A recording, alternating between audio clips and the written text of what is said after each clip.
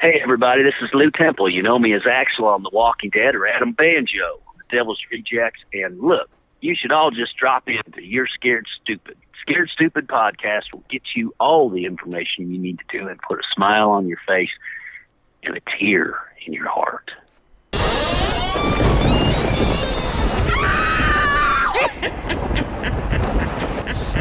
Scared Stupid.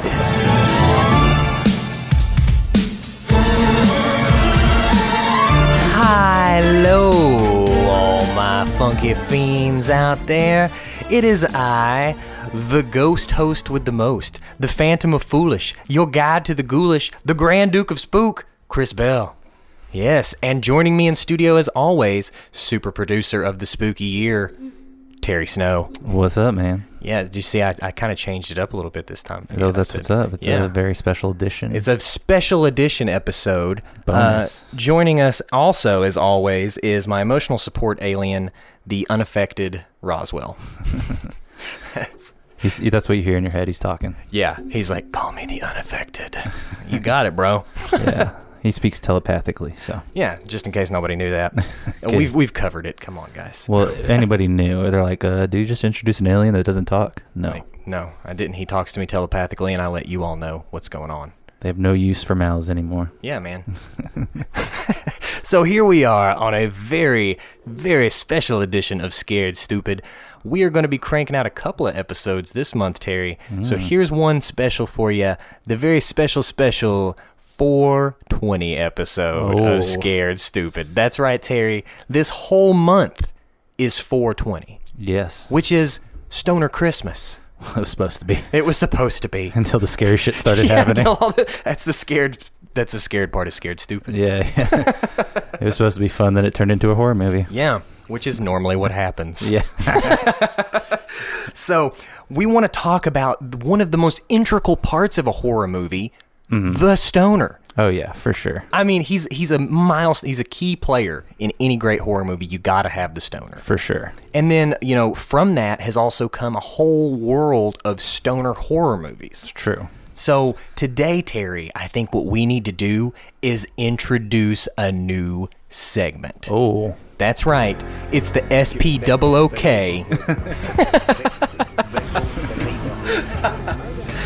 OOKY, spooky. Nice. Spooky segment of the eve. Stoners of Spookville. That's right. Here we are talking about our favorite stoner movies, our favorite stoners from movies. He literally came up with that like 3 seconds ago. Yeah. That's pretty good, bro. Thank you. just so y'all know, all of this is unscripted. we come out swinging to the theme song of Snoop Dogg's Hood of Horrors. Nice. That's a good one to kind of start off with, because who other than the godfather of rap, the dogfather of rap, pardon me, Mr. Snoop D-O-double-G. Yes. Through this music video, he becomes more of a demon. Yeah. Wow. He's like the gatekeeper. Have you ever seen Hood of Horrors? I have not. Oh man, is it good? It's like an anthology series, and Snoop Dogg is like I have gatekeeper. Seen it, yep. Yeah, okay. Man, super great movie. Super great movie. Danny Trejo's in it. He's one of the I think I watched this on HBO one night when I was like 13. Exactly. That's when all of us watched it. That makes sense. I was like, what is going on? Yeah. So if you've never gotten to check out Hood of Horrors, we're giving you one right out of the gate. Check that one out. Hood of Horrors. Stoner horror movie. So Terry, tell me about your favorite stoner horror movies. Or your favorite stoners from movies. Idle Hands is a really good horror comedy. Yes. That's a great stoner horror movie. It's pretty much starts off with them smoking weed, and that's mostly what it's surrounded by. His girlfriend breaks up with him for being a stoner. Jessica Alba. She's super hot in that movie. That was like one of her first movies. But Idle Hand is a classic that not a lot of people talk about, and it's hilarious. Right. Centered around two stoners. His friend dies, comes back, and then I haven't seen it in a while, but it has something to do with dismembered hand. Yes. Taking over things. It's been a while. I watched it a bunch when I was like a teenager. Idle Hands. Idle Hands. There you go. And then, of course, a newer one would be like Cabin in the Woods. Yes. There was Cabin in the Woods took a little bit of everything, but an integral part of that was the stoner. Right. pretty much the main character. Yes. He made it to the end, and he was the only one that saw through all the bullshit because he kept smoking different weed or like something like they said they did something to his weed, but he had like a different batch. Like that's how deep into it he was. Cabin in the Woods is great. Cabin in the Woods is such a good movie. I actually just rewatched that like last week. Oh, nice. And oh my God, so good. I love it when they're filtering through all the different monsters that they can use. There's like Pennywise is down there, and there's a lot of Easter eggs in that little scene. That's a great movie. One of the most well done horror movies of all time, because horror movies don't get budgets like that. Like, ever. And the actors they had in it, fucking Thor is in that movie. Well, I'm glad Josh Whedon did that, because horror movies don't get that type of budget, and honestly, it's from their success, because horror movies do so well with such little money that like companies don't throw money at them, because they're like, make a movie for $100,000, we'll make $1 million off of it, just because. So for Josh Whedon to go out on a limb like that, even though I'm not his biggest fan, and make a horror movie like that is really good. I think so. I definitely loved Cabin in the Woods. 100%. It was great.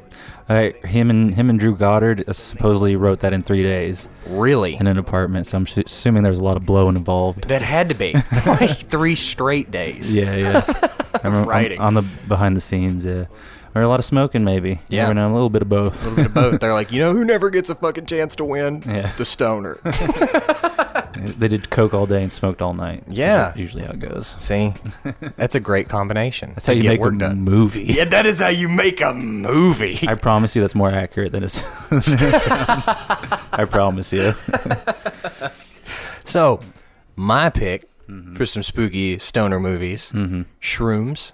Okay. Absolutely loves it. I know it's not so much a stoner movie. Psychedelic. It's a psychedelic movie though, and it's great to watch while you're high. No, it's not. What the fuck are you talking about? No, that's legit scary movie. Like, that is not a good one to watch while you're high.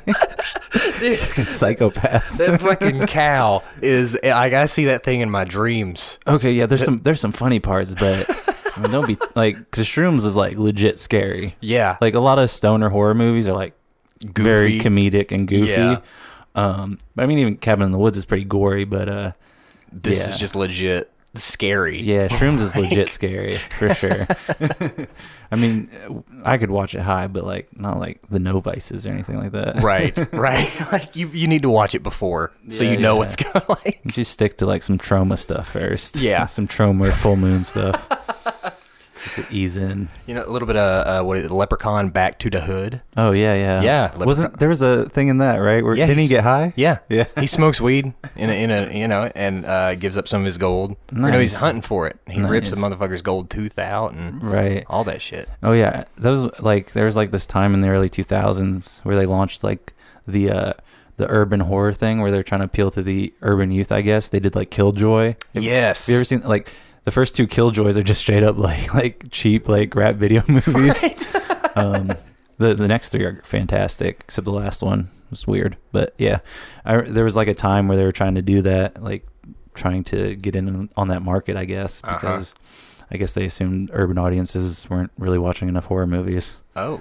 Yeah. I'm going to have to bring you this one movie that it's called Terror Tunes. Okay. It's not so much a stoner comedy, but a good movie to watch stoned. Right. It's I actually had to go in high school. We went to this like film conference thing for our media class, and we met the director of this guy and of this movie, and our teacher was like, "This is the guy you need to learn from." Like, blah blah blah. And I was like, "Okay, cool." And then we go home and like I got a copy of the movie years later. It's terrible. Yeah. It has Terror like Tunes. this crazy like there's like cartoon animation in the real world. Oh, very Mary Poppins. Very Mary Poppins if Mary Poppins had like a $50 budget. Hell yeah, It was able to.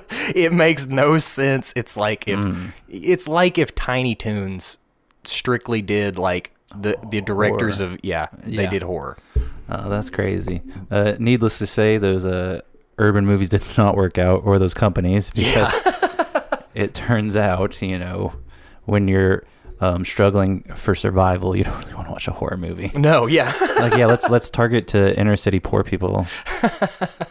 And they're not watching enough horror movies.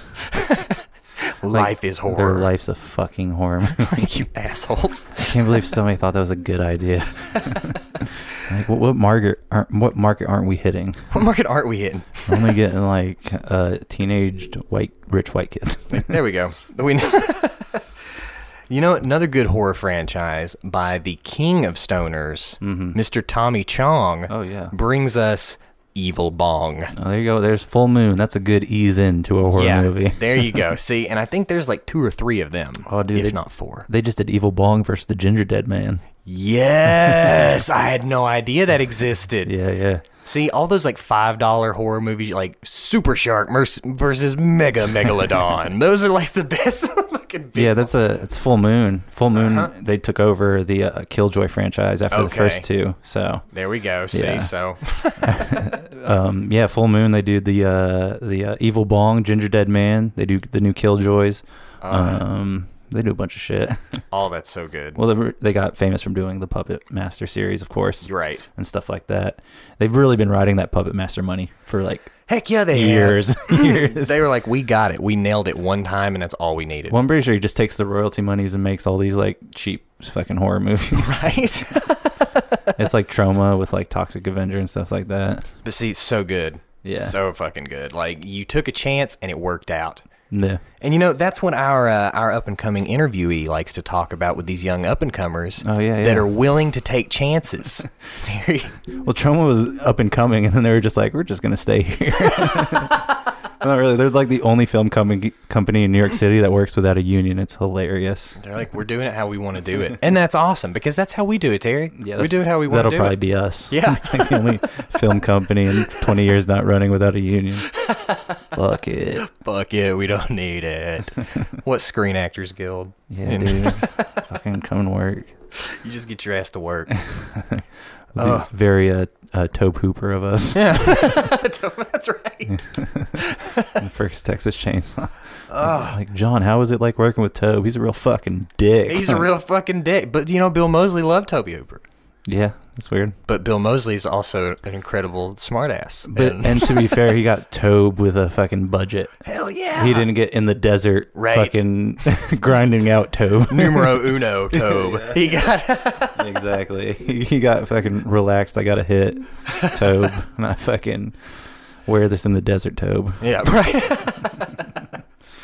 Oh, with all these young up and comers, you know, I want to bring us to our interview of the segment of the show, Terry. Yes. Because our interview for this episode is none other than the amazing Lew Temple. Yeah. Lew was one of the most inspirationally motivational people that I've ever met. Yeah. He's such a nice guy, so just over the top nice with everything. And I hope to get a chance to interview him again, work with him again, and talk with him again. Yeah, I mean, he went for a while, so y'all gonna be here for a minute. Yeah, so that's why we brought you a special edition, a new segment, you know, for this very special month, and a very awesome interview for everyone to listen to. So sit back, relax, put those headphones on, put us on your TV, pump us through your speakers wherever you are, and listen to this fantastic interview with none other than Mr. Lew Temple. Welcome back, my funky fiends. It is I, the Grand Duke of Spook, Kris Bell, and joining me in studio, as you know, we do those in-studio interviews, is none other than Axel from The Walking Dead, Psycho Head from 31, the man with the hottest banjo hand this side of Rugsville, the Texican Lew Temple. Wow, what an introduction. Thank you, Kris Bell.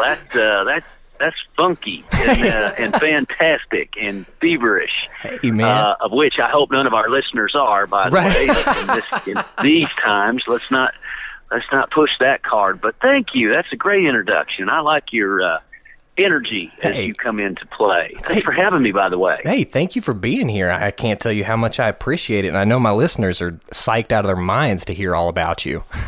Oh, that's fun. Yeah, we've met a lot of them, and I'm looking forward to meeting more. And this is a great conduit to reaching out and sharing. You know, one of the things that's interesting on The Walking Dead, and I'm sure we'll have quite a discussion metaphorically, but in general, we felt like the family was containing of the audience. So we referenced the audience as part of the team, and never very often did we refer to them as fans. You're actually, as an audience member, you're responsible to participate, to engage, to offer thought and opinion, to send out instructive, simpatico vibes, and all these, ideals that we just felt was part of the cohesiveness of putting on such a great presentation. And I think that was a big part of the success. So there's a huge respect there. And I can tell that you, with your audience, have a lot of respect for each other. And so that doesn't go unnoticed, and it speaks to the quality of your programming, sir. Well, thank you so much for saying that. And I was going to say, I noticed there's not a lot of shows that give you that opportunity to feel like you're more than just a fan, to feel like you are part of this experience, because this experience wouldn't be happening unless you had people to watch it and listen to it. Absolutely. Absolutely. And I think when you start building that type of presentation, it starts as a grass fire. And then it becomes a movement, and then it becomes a revolution. And these are how really things get done. And we should not underestimate the power of small and scrappy. Right, absolutely. My opinion, and for whatever, if anyone's not aware, we're going through a bit of a crisis out there. So I'm just going to give you a life spoiler. But we're going to get through this, and the return on the other side of this, in my opinion, is potentially going to be small and scrappy. So, in other words, the big networks that we all love and we're binging on right now, the big productions, the studios, these things that have served us and will continue to, they might be a little. They might be a little delayed in getting their resources and getting everything on the push. But I think the small and scrappy independent films and some independent TV, this might be a door opening for some independent TV.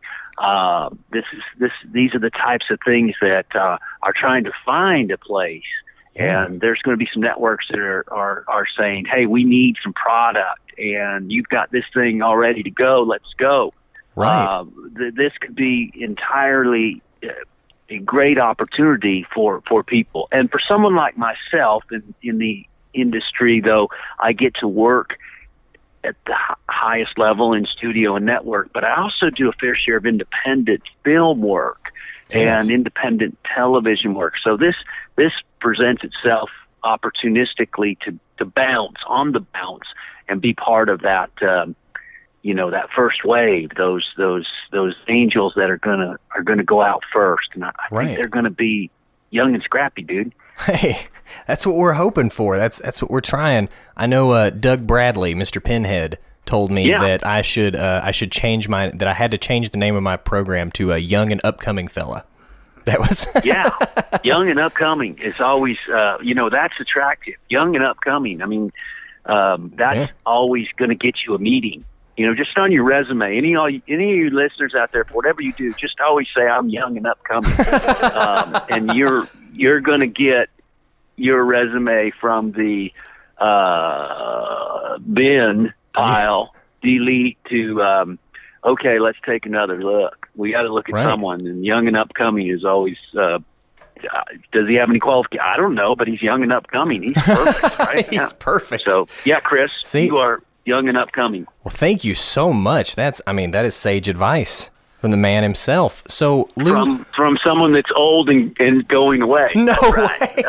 That's the other end of things. Although I think that we're leaning on some wisdom right here. It's interesting, though, if you're observing this whole process, and you're having a chance to check in on your elders, your parents and your grandparents, and in conversation, you're trying to find some place to feel good. And a lot of times where we go is to memories and bygone times and nostalgia. And in that course of conversation, you might actually inquire and say, Granddad, can you remember anything like this?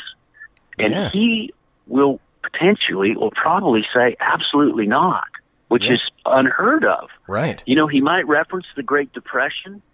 He might reference some fever, yellow fever. He might reference a cholera, or I think probably back then it was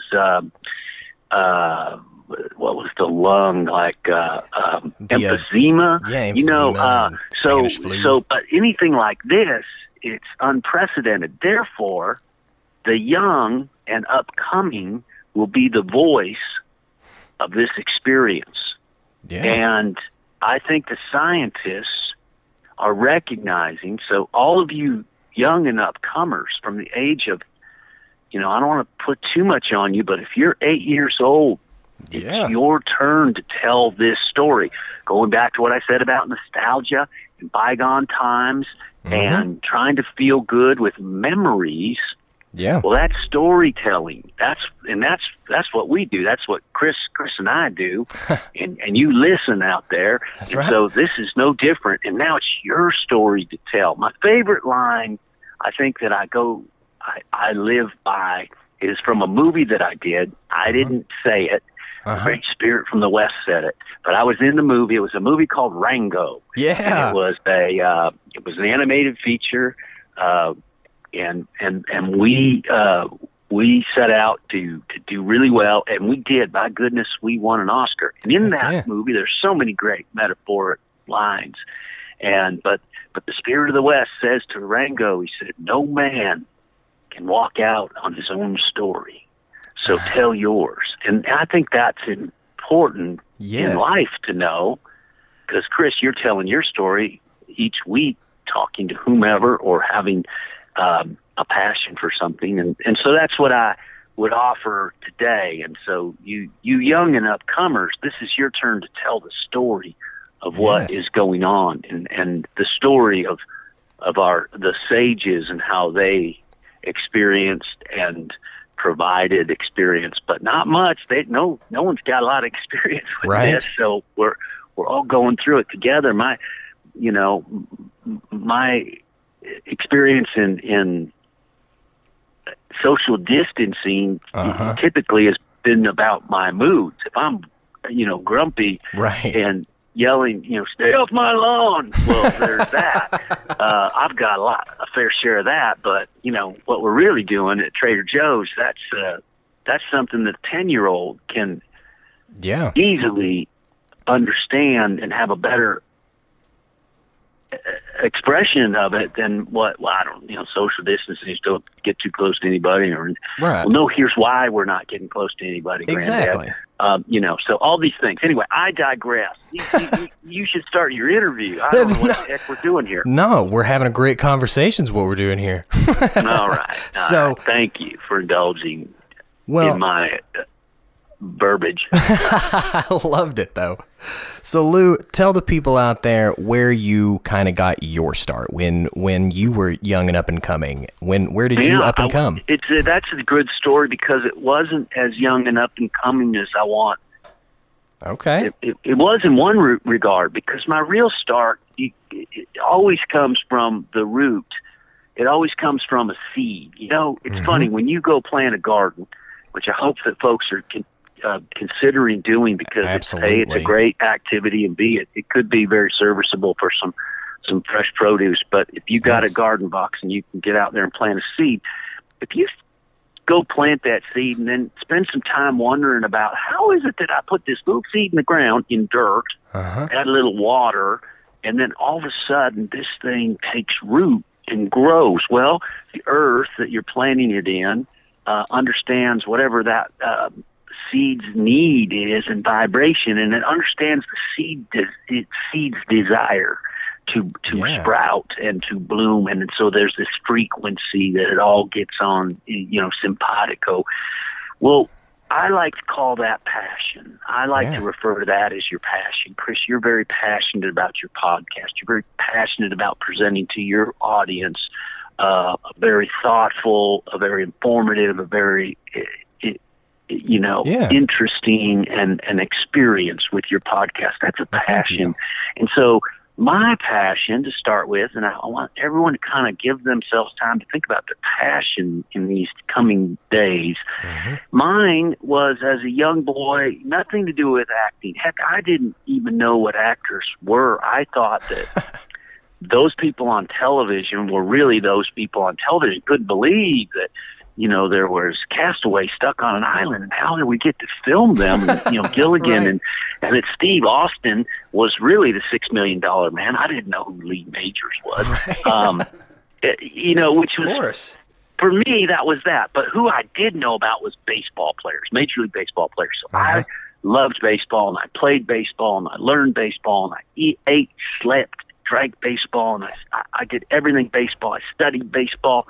I spent as much time in baseball encyclopedias as I did out playing it, from sun up to sundown, and in my dreams and in my sleep, and flashlights in bed and baseball cards, the whole thing.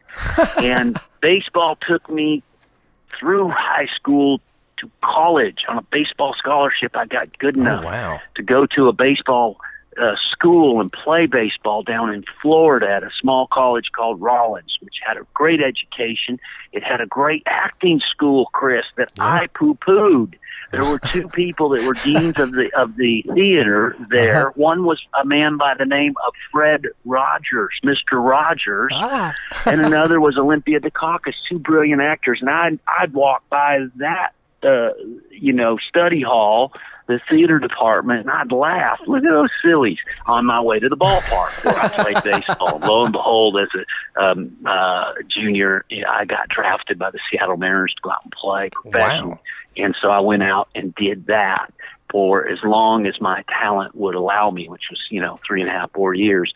And then after playing, I was offered the opportunity to continue a career in professional baseball. At that point, I was with the Houston Astros in Houston, and become a coach that morphed into becoming a scout and out looking for talent, and then continued to evolve into front office, to being groomed to run a team and all these things. And so baseball just continued to be my vocation, my life, my love. And when I say love, I'm talking, 10,000 hours. I'm totally beyond that. And then, but I was always a gregarious young man, and I was always entertaining type of guy, and I always had a sense of story. I think in the basis of New Orleans, that story is always paramount. So I always had, there's a story to tell and a story to listen to. I loved hearing stories, and I loved telling stories, all these things. So one day, as a young man, and single young man, I saw a young lady, and I followed her into a building to perhaps inquire as to an evening of dinner, a date, no less. And she walked into a theater. And in that theater was an acting class of which they were doing something on stage that just caught my eye and said, there's my people. That's my tribe. And I can do that. Well, I couldn't do that. I couldn't do that at all, but I thought I could. And I started on the side pursuing it. Now, this is after having a career and really going forward in a career. I was well on my way to being a general manager of a Major League Baseball team, or at least that was my goal, and there was no reason that I couldn't achieve it. And this young lady in Houston, Texas, said, well, this is an acting class, and this is what I'm interested in. And I'm like, well, I'm interested in it. And and I started to kind of separate my ideals a little bit, and I started pursuing side hobby interest, and then it got a little more in depth, and I got more engrossed in it. And then a thing happened. This team that I was working for was sold to a new owner, and there was new management coming in. And fortunately for me, I knew the new management, and at some point, interestingly enough, I had secured an opportunity to go out and do a movie. I was out. I had taken my vacation time, and it was in the winter, Yeah. and I came here to Los Angeles and to Oakland, California. I was part of a movie called Angels in the Outfield for Disney.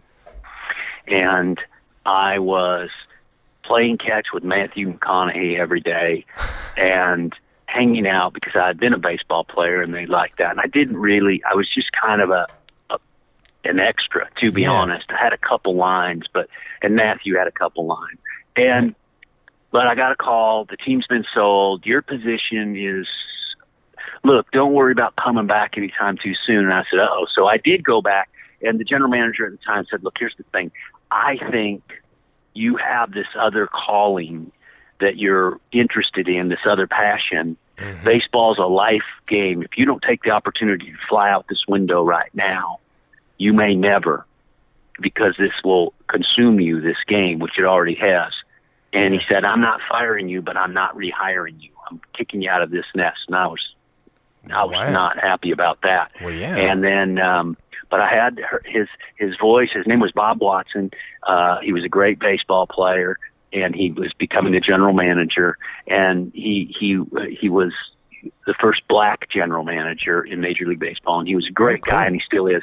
And his voice echoed in my mind when I went to secure another job, and serendipitously, which was, at that time there was a major league strike and there's no jobs to be had. And I decided then and there, I'm going to take his advice and pursue this. And I went back to school in Brooklyn College and learned with Stanley Zaroff and about acting, about blocking, about physicality, about voice work, about subtext, about emotion and character and script analyzation and all of these things that were great discoveries and continued to be great discoveries. And that was my false start in my acting career, unlike so many others, but a perfect start for me. So for all of you out there, there's, of course, never one way to do anything, but in today's arena, with as much product as we have and as much opportunity, it really is available to everyone. As long as you keep in mind no man, and when I say that, I mean woman or man, not a gender discrepancy, but no man can walk out on his or her own story. And I think as long as you tell your story, which is basically Shakespeare's speech, to thine own self be true, you're going to be great. You're going to be great. It's an interesting perspective because so much of the time when you're young and upcoming, you think that you have to please and or present in a certain way. But the reality of what it is, this is sage advice, is that nobody really wants to see what you think they want to see. They actually just want to see you. And that's the last thing you think that anybody wants to get to know is me. Right. But that's only what people really want to see. I don't want to see you doing an impression of Jack Nicholson or Matthew McConaughey. I want to see you do you, Kris. And that's your story. And that's what's going to engage me. So that would be my other piece of advice entirely. And such good advice it is. I mean, people out there, if you listen, I mean, this is as good as advice as you're going to get from anybody, is to just do it. Be true to yourself and don't let what people tell you put you down. Be yourself. Yeah, it'll always be your greatest tool, your greatest skill. And you've obviously being you been so successful from following this advice. I know one of my first introductions to you was in The Devil's Rejects. So I want to ask you, was horror always kind of a genre you lean towards, or is that just kind of where you found a good spot to go in at? Yeah, that's a good question, and it's an interesting answer. At the end of the day, I didn't have a large interest or expertise or sense of horror as a genre at all. I had typically come out of stage and theater, which, interestingly enough, there's not a lot of horror plays. I think there's more developed now.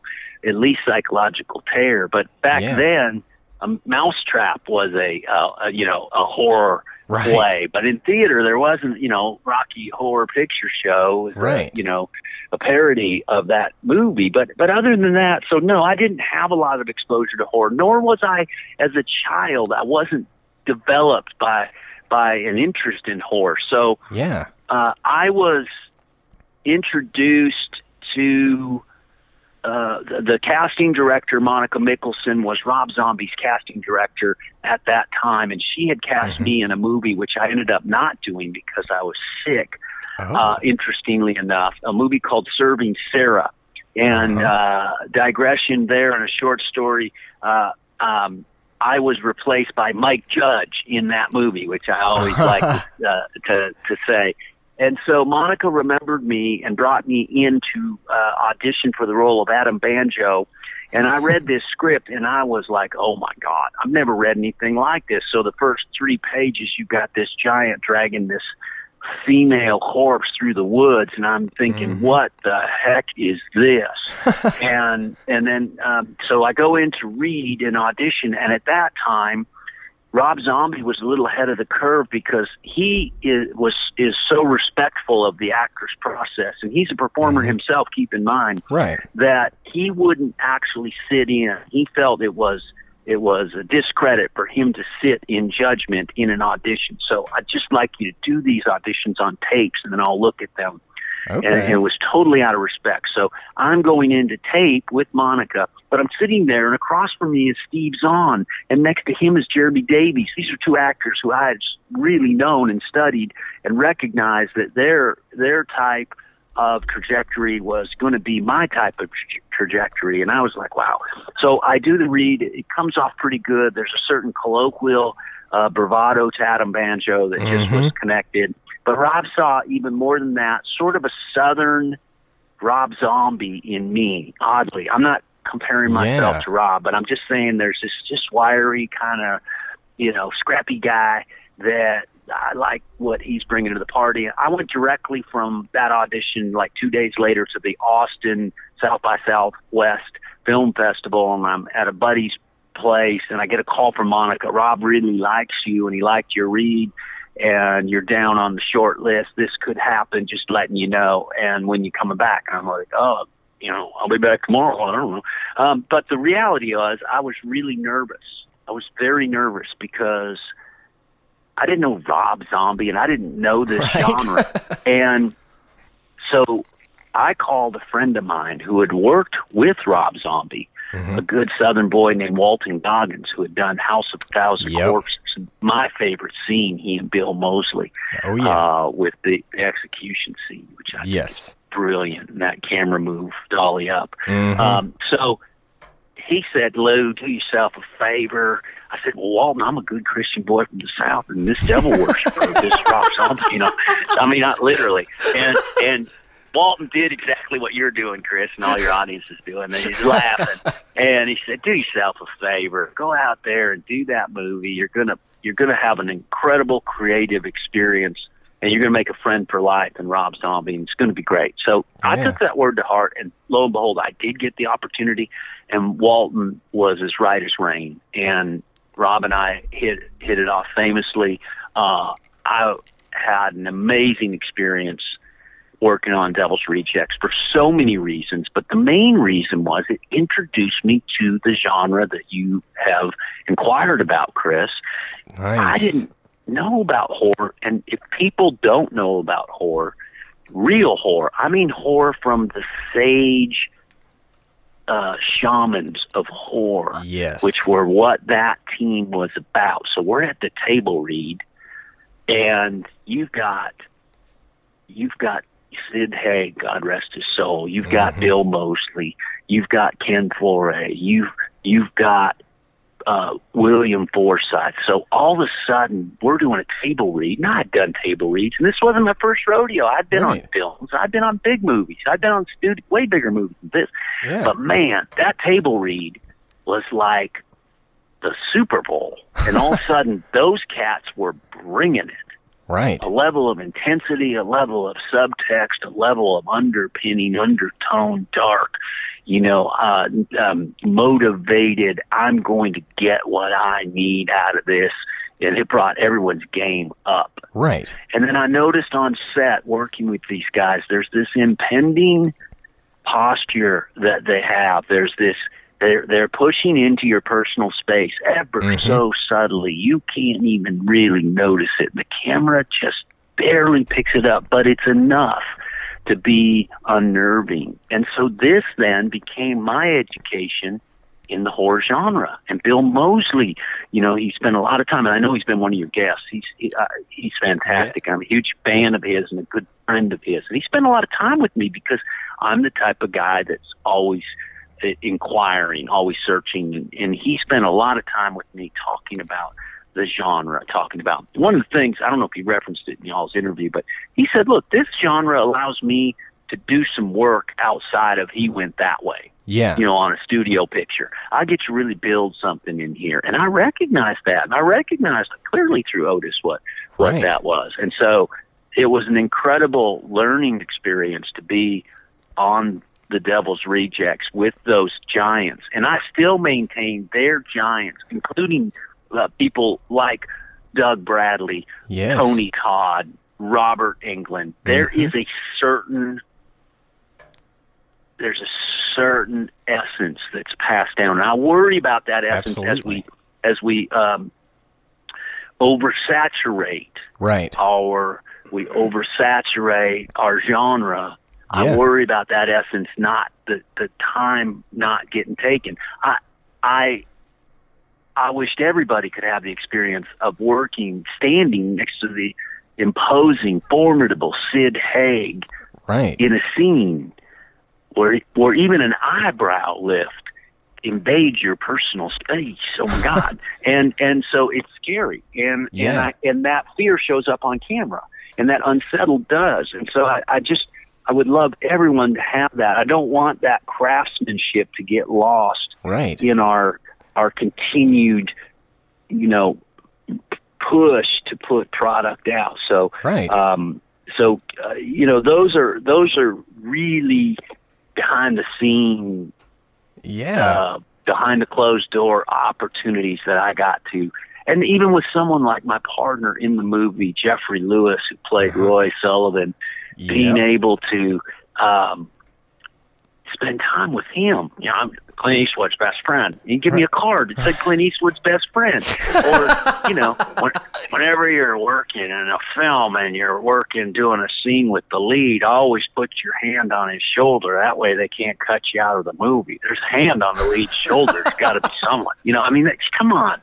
That is just brilliant. And so it was just so much education and Rob right in the middle of it. So Rob, masterminding it all, and he's got a great sense of story. He's got a great sense of drama. He's got a great sense of humor, actually. And it's just so that movie was the perfect storm, was it not? I mean, we look at Devil's Rejects and we call that. And my point to that is that every character in there had at least a mini arc, and I'm not even talking about our characters. I'm talking about people that were in, ever so slightly, the chicken man, selling that chicken, TK Souls with clowns. Every character had an arc that was invested in, and you could root for everybody or root against everybody for multiple reasons.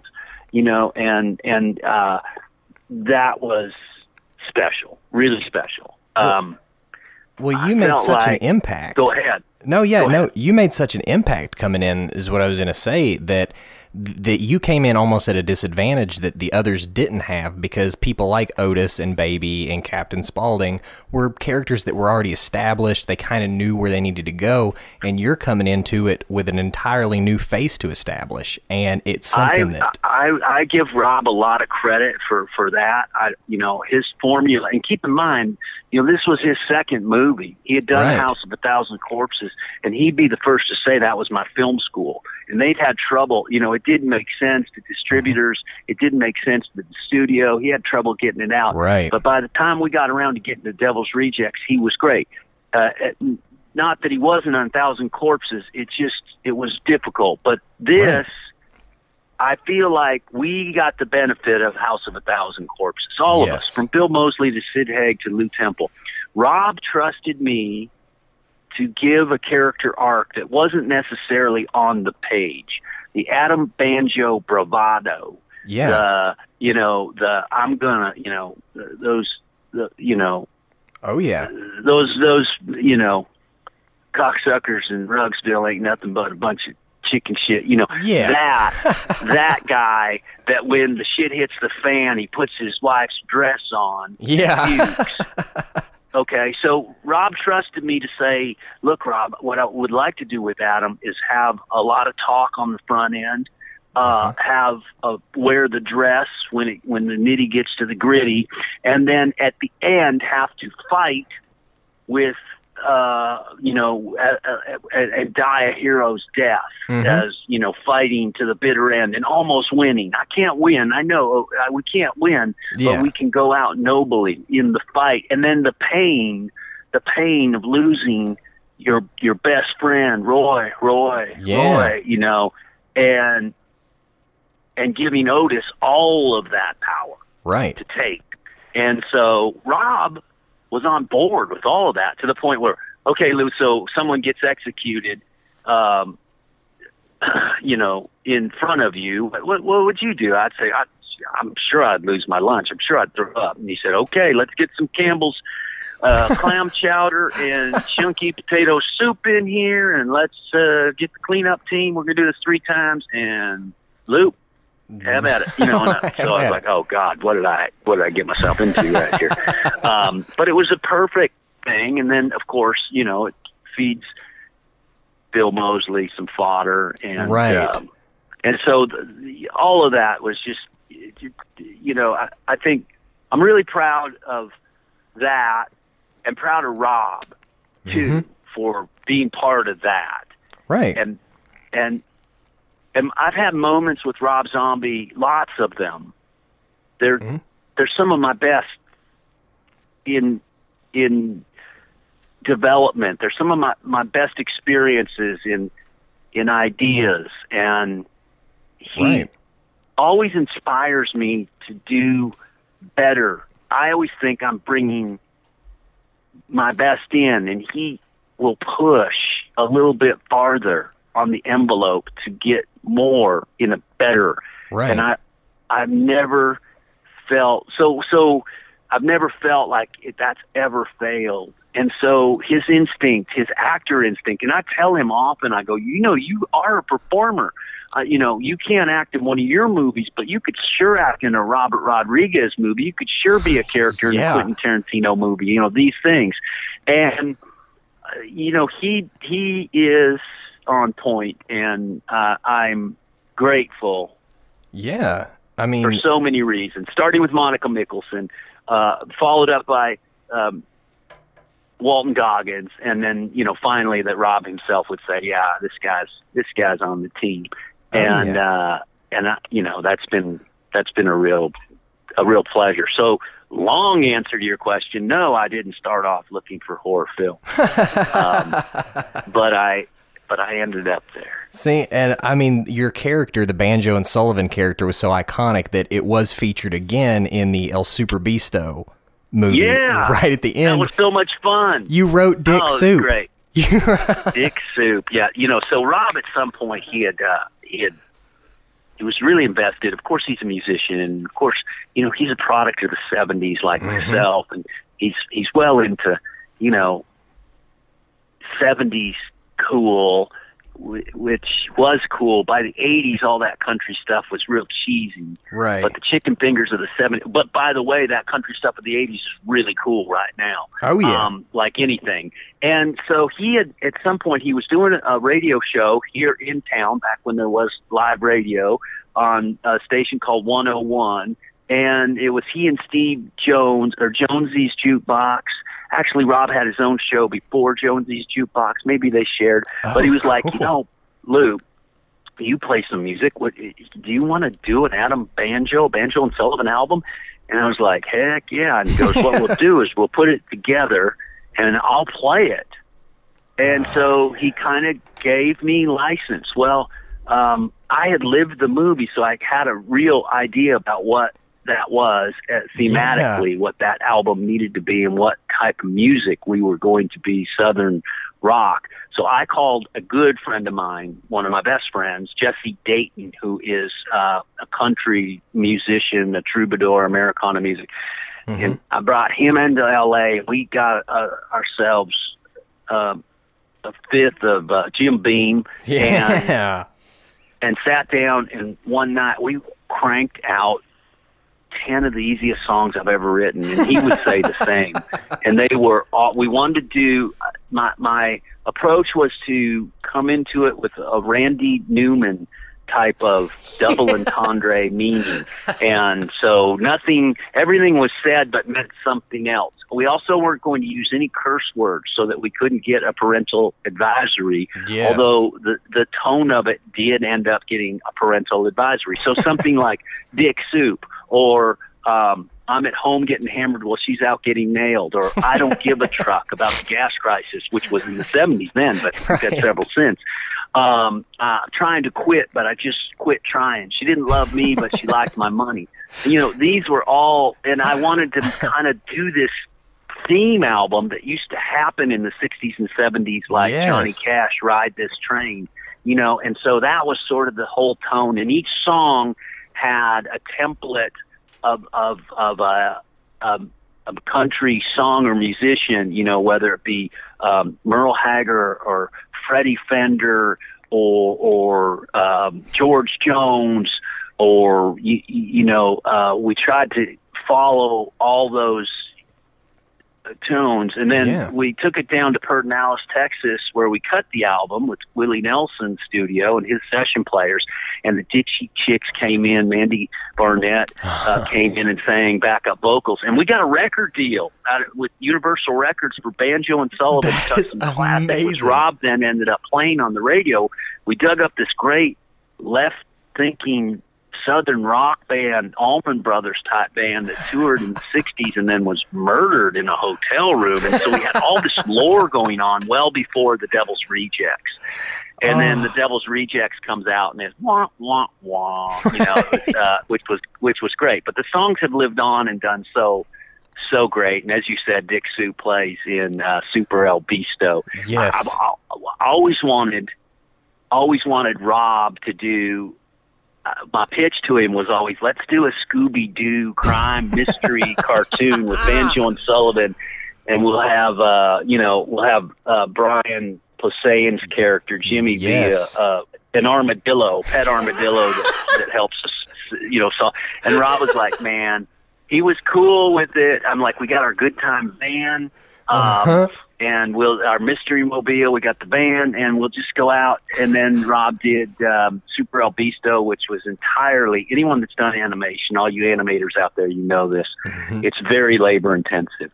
And Rob's like, I'm not doing a cartoon. And you rely on so many other people. That being said, Rob is an incredible artist. He pencil and paper, that's where he comes from. That's his root is graphic artistry. His root is cartoon, comic book drawing. And he realized, who's going to read my comics if I'm nobody? I should go get famous. And this rock and roll might work. Rock and roll, even though I can't. I'm not a killer guitarist, but I can find one. One. So yeah, I did follow up with Super El Bisto. See, loved that. And then, you've made an appearance in quite a few of Rob's films, like Halloween, and then in 31, you're kind of on the other side of the table. The tables have turned. You're coming in as Psycho Head. Yeah, that was so interesting. It started a little bit in Halloween. Rob, he invited me to do that. I might have been one of the top, first one or two people cast, Mm-hmm. and Danny Trejo was as well. And he said, "This time, Lew, I want you to be the asshole, and Danny, you're going to be the good guy in this one. So let's just switch that." And Lew, so I sort of want everything to bite that you're doing, and Danny, you know, you can so Danny and I, you know, we're these orderlies in the Smithville sanatorium, and I'm doing everything I can to get under Danny's skin, and he's doing everything he can to turn the other cheek, so to speak, because I'm really being racist in a really unsettling way.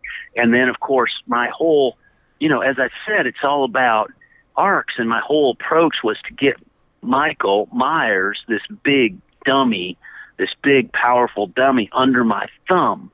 And my whole ideal was, if I can get him to do something ugly, then I've got power over him. It's the little guy needing power over the big guy. And the script got flipped on me rather shortly.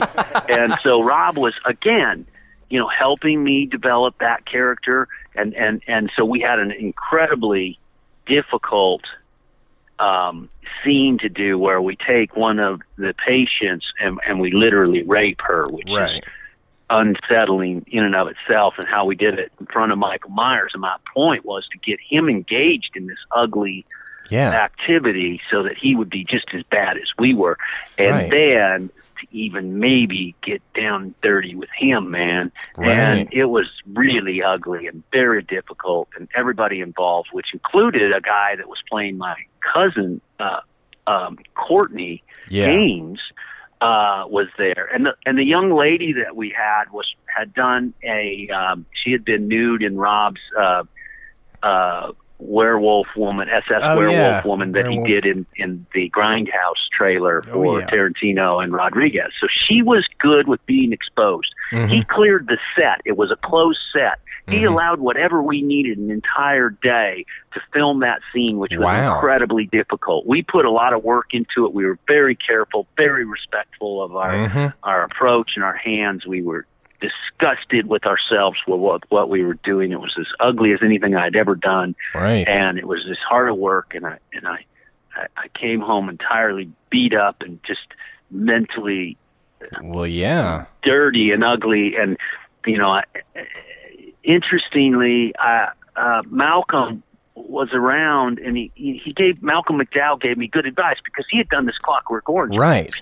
And he said, look, you know, if you have a job to do. If you're going to do a job, you have to do it right. If you're playing Hitler, you've got to be great. Do your job. And so those were good words of wisdom for me, Sage, at that time. So I went for it. And it was not easy. And then, lo and behold, a couple things happened.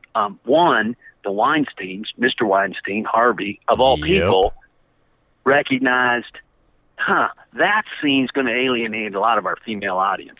Wink, wink. And then Rob was a little bit concerned about, well, look, if Lew's guys get their comeuppance here, it gives Michael Myers a bit of a moral place. It gives him a bit of a conscience, and we're not sure we wanted to give the mask that conscience.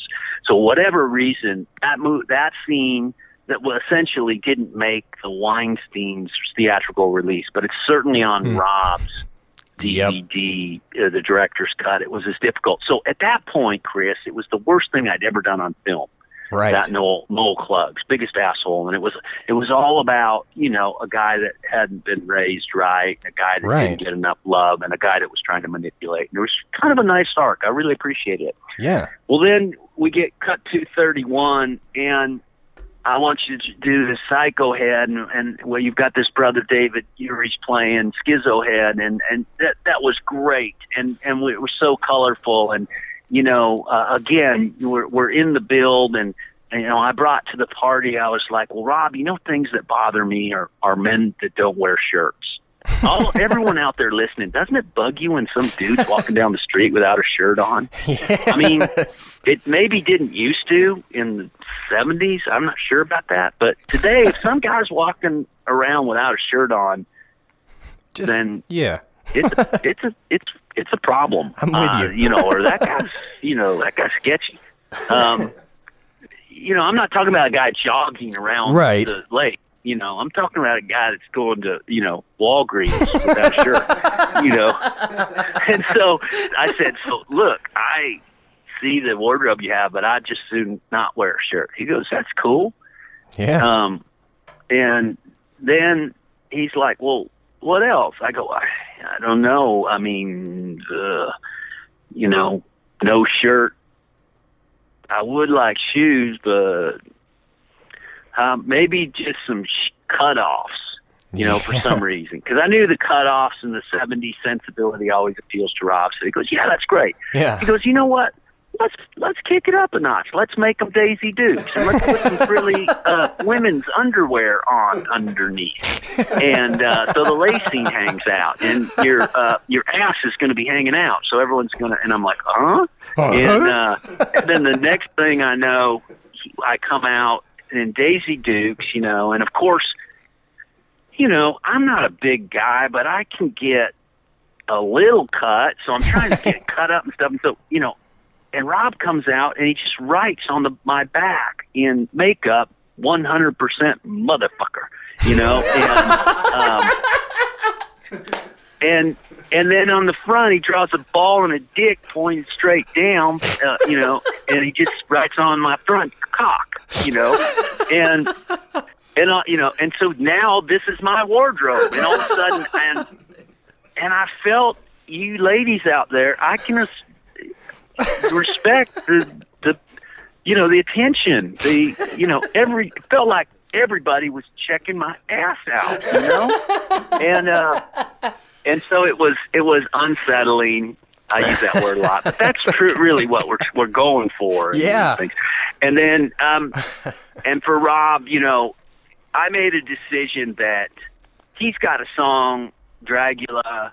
Yeah. And one of the verses is I can never die. I will never die. And I just decided that's my mantra on this. Most of the others, psychos, the heads as we were known, yes, were begging for their lives and didn't, at the end, I just decided I was not going to beg. Right. At the end. But we, again, the reveal, coming out of the hay bale was an idea that I had. I thought was super cool. Yes. We were trying to figure out how can I already be, how am I going to get in this environment?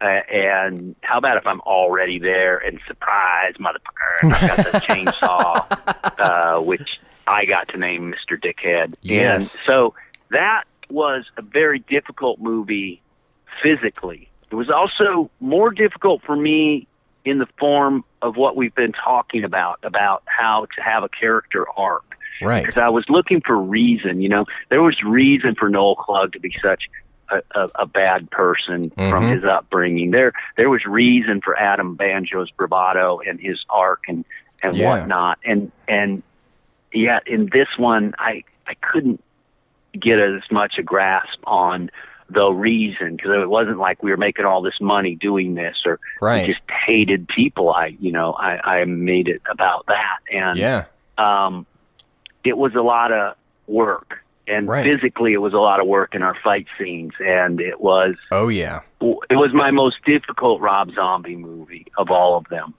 And well, I know Rob's a big fan of the it's hard practical. to go do that and not have any likability other than a few fun colloquial sayings. Right. You just got fucked by the best. Yes. Yes.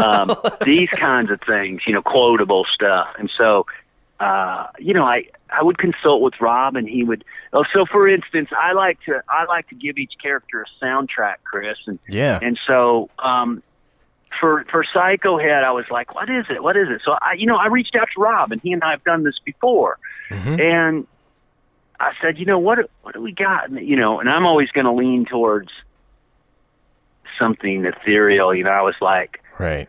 So Benny and the Jets, Elton John? He goes, nah. He goes, how about Black Betty by Ram Jam? the Ram band. And I'm like, perfect. And I found a version of that song. That song's great, by the way. We all love that. And so we would blast that. We would blast that before we'd come on and work. We would blast that. Rob would have it blasted on loudspeakers, and just so that everybody was in the mindset of who these two, these two fuckers were. And it was great from that perspective. I found a version by Spiderbait that was ramped up, Yes. And really fun. So, but very difficult movie, I have to say. Well, I know that Rob's a big fan of the practical, so I know there's not a lot of CGI stuff going on. No. So it's all physical, all day, all the time. Mm-hmm. Yeah, he likes to get after it. And, for all of you who have been to his show, and I know there's a lot of you, he's very physical on stage. Yeah, he is. I mean, for what he does on stage, it's athletic. There's a part of me that's like, I couldn't do that. I couldn't. 2.5 hours? Yeah, right? And he doesn't stop. So there's an expectation. He can do that. Like when he showed me, he goes, look, if you lean down like this, and he got down on his knees and did this yoga pose in this hay bale, I'm like, well, well, sure. You can do that, and I see how it works. I just don't know if I could do that, And so I was able to kind of get it done. I was able to do it, but he's great. So everybody that's a fan and audience of Rob Zombies should be, and expect more great stuff from him, even still. Well, hey, he's got great taste in actors like none other than Mr. Lew Temple. Oh, it's kind of you to say. Thank you. Man. Lew, I've had a great time talking with you. Where can the people find you out there? Well, interesting as we're doing all this, so I do several things, but you can find me specifically at on Twitter. It's very authentic or original. It's at Lew Temple Actor. When I did The Walking Dead, they make you get a Twitter, and I didn't really know much about what that was going to be, so I just chose that as stupidly as. And then once you choose one, you build something, you really can't tear it down. Right. Instagram is just Lew Temple, at Lew Temple. I do this thing on Patreon, which is called The Texican, and that's a storytelling subscription base. And what we do there is we, for a menial sum, $5 a month, you dive in and you help us tell these stories, help us tell your story. I do a lot of writing on there, and I take a lot of inspiration from my patrons to build stories. We do a lot of behind the scenes video on films that I've got, pictures, and I just sort of expose you to the process and engage you and help you get going. So that's The Texican, Lew Temple on Patreon. And then finally, there's what I'm doing lately as a service is I'm reading Lonesome Dove, which is one of my favorite books. Yes. And so I'm reading a chapter a day, and I've got some guest readers, some really cool people that are going to also be reading. And that's just on YouTube. That's on a Lew Temple YouTube channel, which is totally free. So if you get you get a hankering to do a trail ride, and you're stuck inside, and you want to get out on the Charlie Goodnight Trail up into Montana, throw in, and we'll get you up that road with Gus and Call, and it's a long run, so it's a lot of reading, but it's great. But I love that. Just wanting to engage everybody in that.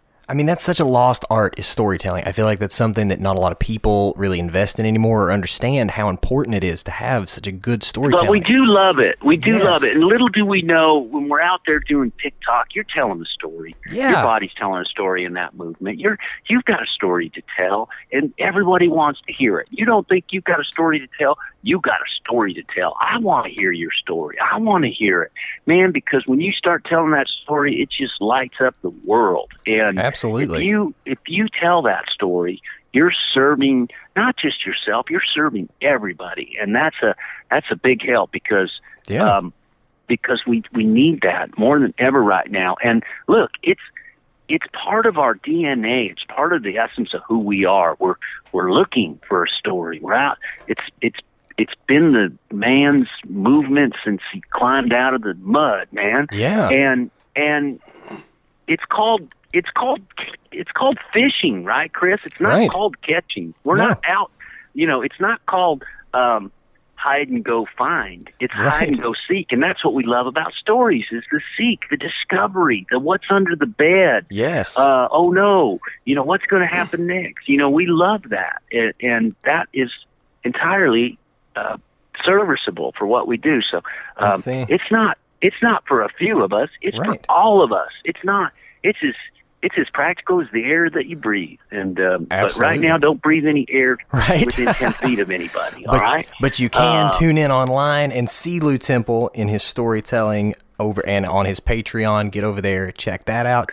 This has been one of the best interviews I've ever had, and I definitely would love to have you back on sometime. Anytime, just reach out, brother. It'd be my pleasure. Thank you so much, Lew. You stay safe out there, and you have a great day, my man. Likewise, and you as well. Very good. Bye-bye. See you, buddy.